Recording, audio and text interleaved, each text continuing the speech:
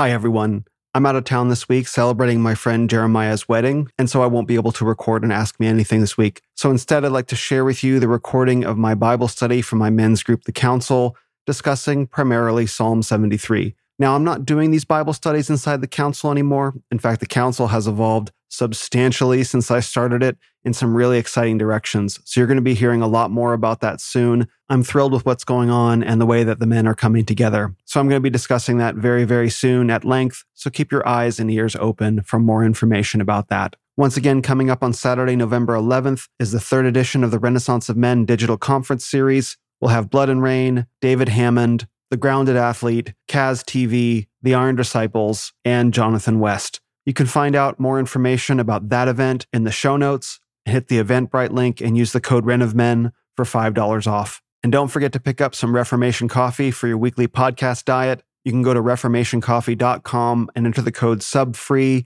and you'll get a free bag of coffee when you sign up for a regular subscription. Again, real quick about the study, I always feel the need to say this. I'm just a man reading the Psalms and sharing what I'm getting from them during my daily reading. And nothing that I ever share on the Renaissance of Men should ever be taken as a substitute for being under proper pastoral authority. Thanks so much, and please enjoy this study of Psalm 73. Morning, gentlemen. Happy Saturday.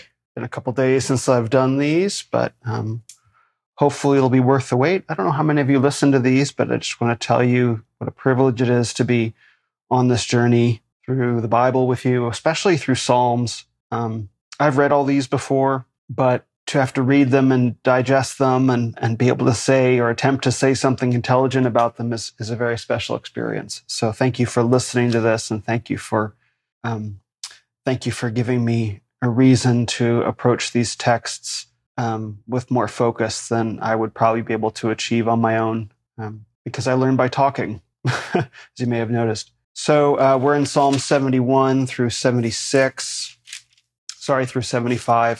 And I want to focus on Psalm 73, and I'm not going to spend any time really on Psalm 71 and on the other Psalms.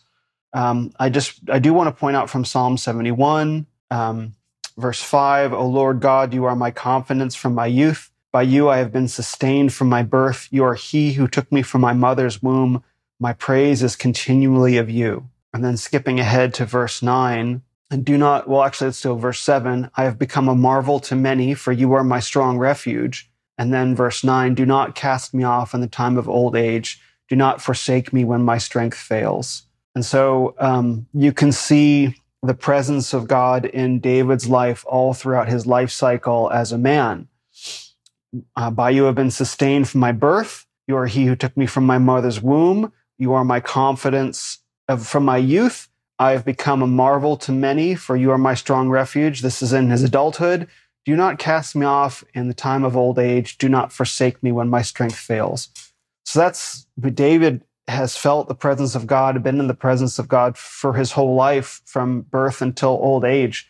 And there should be a lot of comfort for us as men to see that relationship reflected in David's words and see the total life cycle of a man, because one of the things that we're very cut off from in this day and age is the nobility of old age. We don't have elders. We're not allowed to have elders. Okay, boomer, disrespect.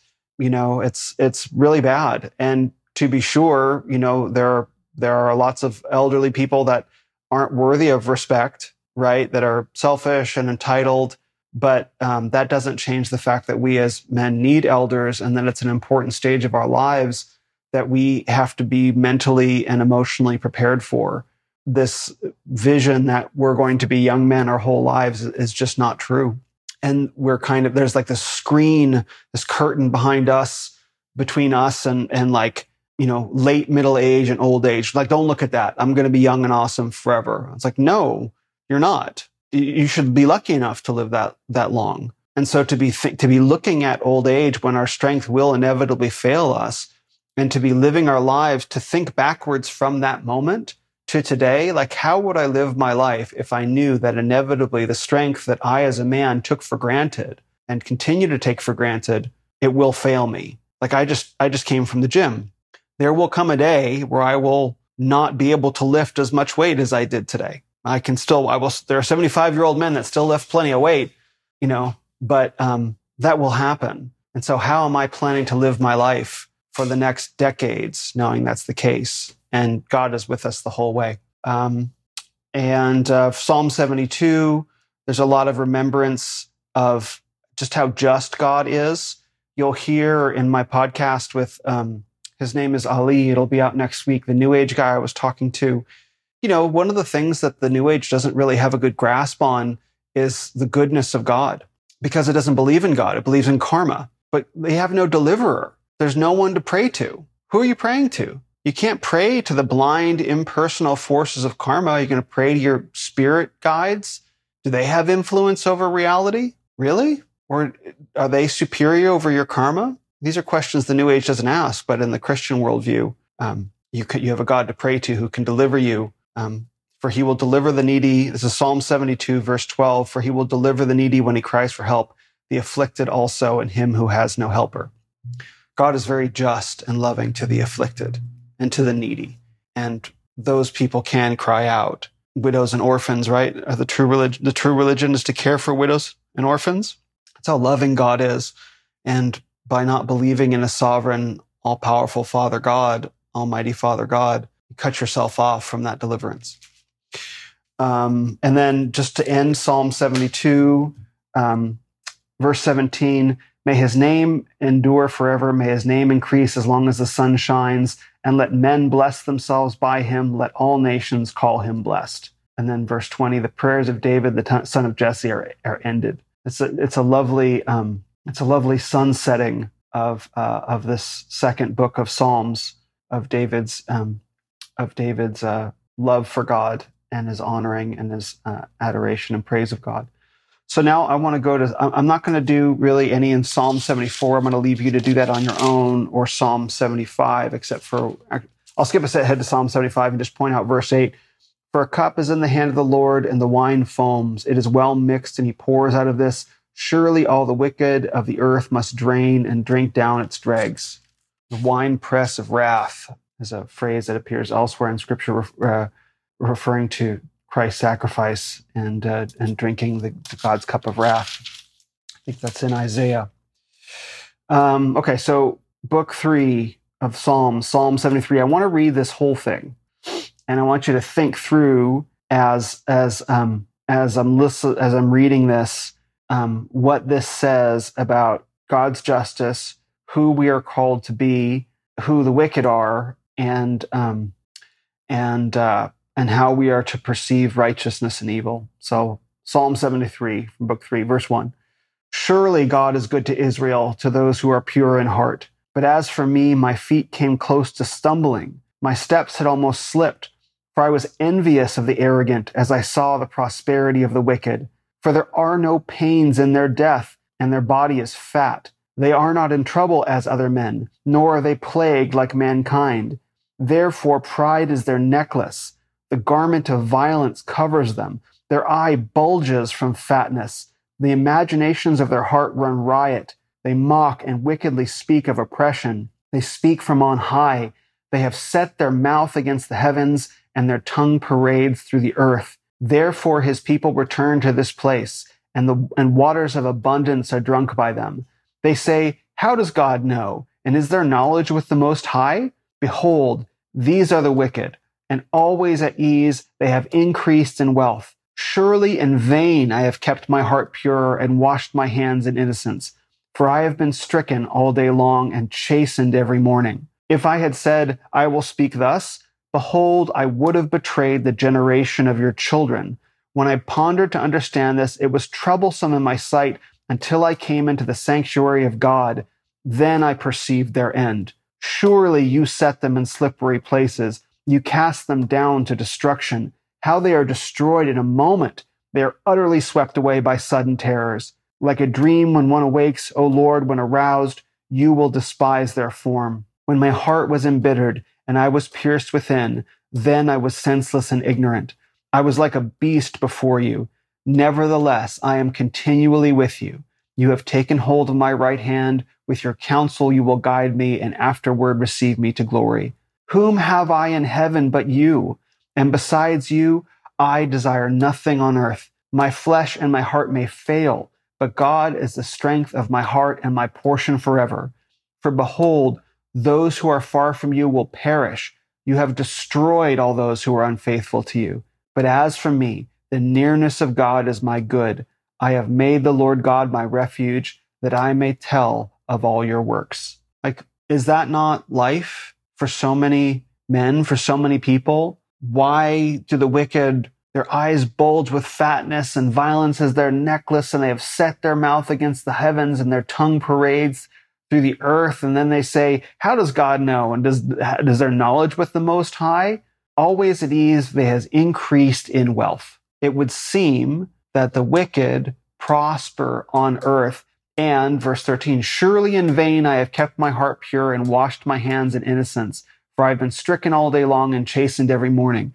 The upright in heart, the righteous, look at the behavior of the wicked that seems to be rewarded and say, being good is pointless if all these wicked people gain here on earth. Why should I be good? Why should I be good when the wicked prosper?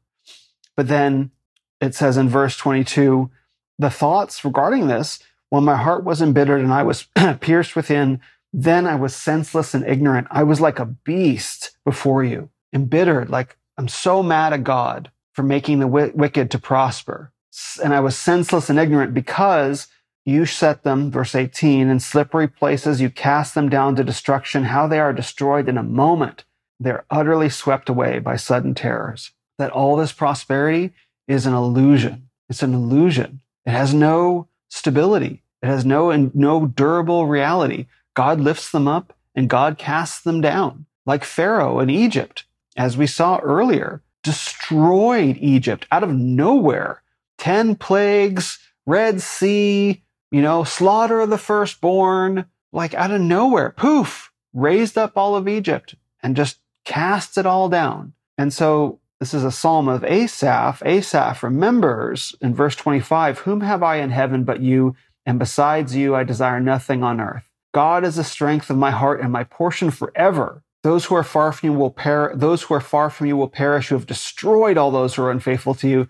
But as for me, the nearness of God is my good. I have made the Lord God my refuge, that I may tell of all your works. That the upright of heart, the righteous, have God as a refuge in all circumstances. And to ignore the seeming prosperity of the wicked and to ignore their words because they are in slippery places, they will be cast down to destruction. So we accept, verse 14, to be stricken all day long, to be stricken with guilt, right? And to be chastened. I screwed up. And to accept that, and to accept that harsh discipline, right? And to be grateful for it, because the wicked are not chastened. They're let to run free. Conscience be damned. Literally. They don't experience the chastening of conscience. Their heart devises wickedness all day long, right? What does it say? Prosperity of the wicked, there are no pains in their death, and their body is fat. They are not in trouble as other men, nor are they plagued like mankind. The imaginations of their heart run riot.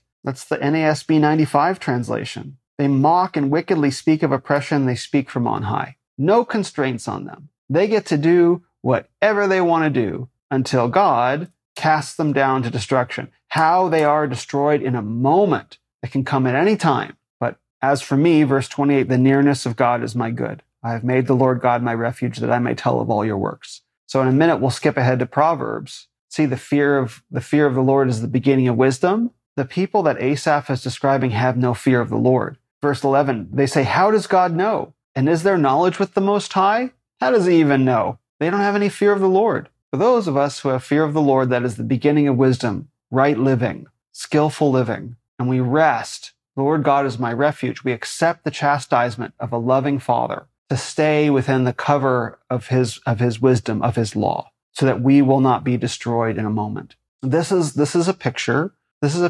of God's grace, God's mercy, and I think of election, because clearly there are people who hear the word of God, hear the word of Christ, and people who don't. And the Psalms make promises of, we'll say, the reward, but also the treatment on this earth of those who hear God's word and obey it versus those who don't. So read Psalm 73 for a good picture of what that looks like and what proper reverence and praise and obedience to God looks like. And then I'll let you read Psalm 74 to see what the proper response is when God would appear to be wrathful on those who fail to obey him. And I'll give you some time to meditate on that. And just to mention that beginning in verse 12, the Psalms get cosmic again. And I love that. Verses 12 through 17. Perhaps to incentivize you to read Psalm 74, I'll read it, beginning of verse 12. Yet God is my king from of old, who works deeds of deliverance in the midst of the earth. You divided the sea by your strength. You broke the heads of the sea monsters in the waters. You crushed the heads of Leviathan. You gave him as food for the creatures of the wilderness. You broke open springs and torrents. You dried up ever-flowing streams. Yours is the day, yours also is the night. You have prepared the light and the sun. You have established all the boundaries of the earth. You have made summer and winter. I think that great and glorious God has plans for the wicked, which is what Psalm 73 is about. So good luck with your study, gentlemen.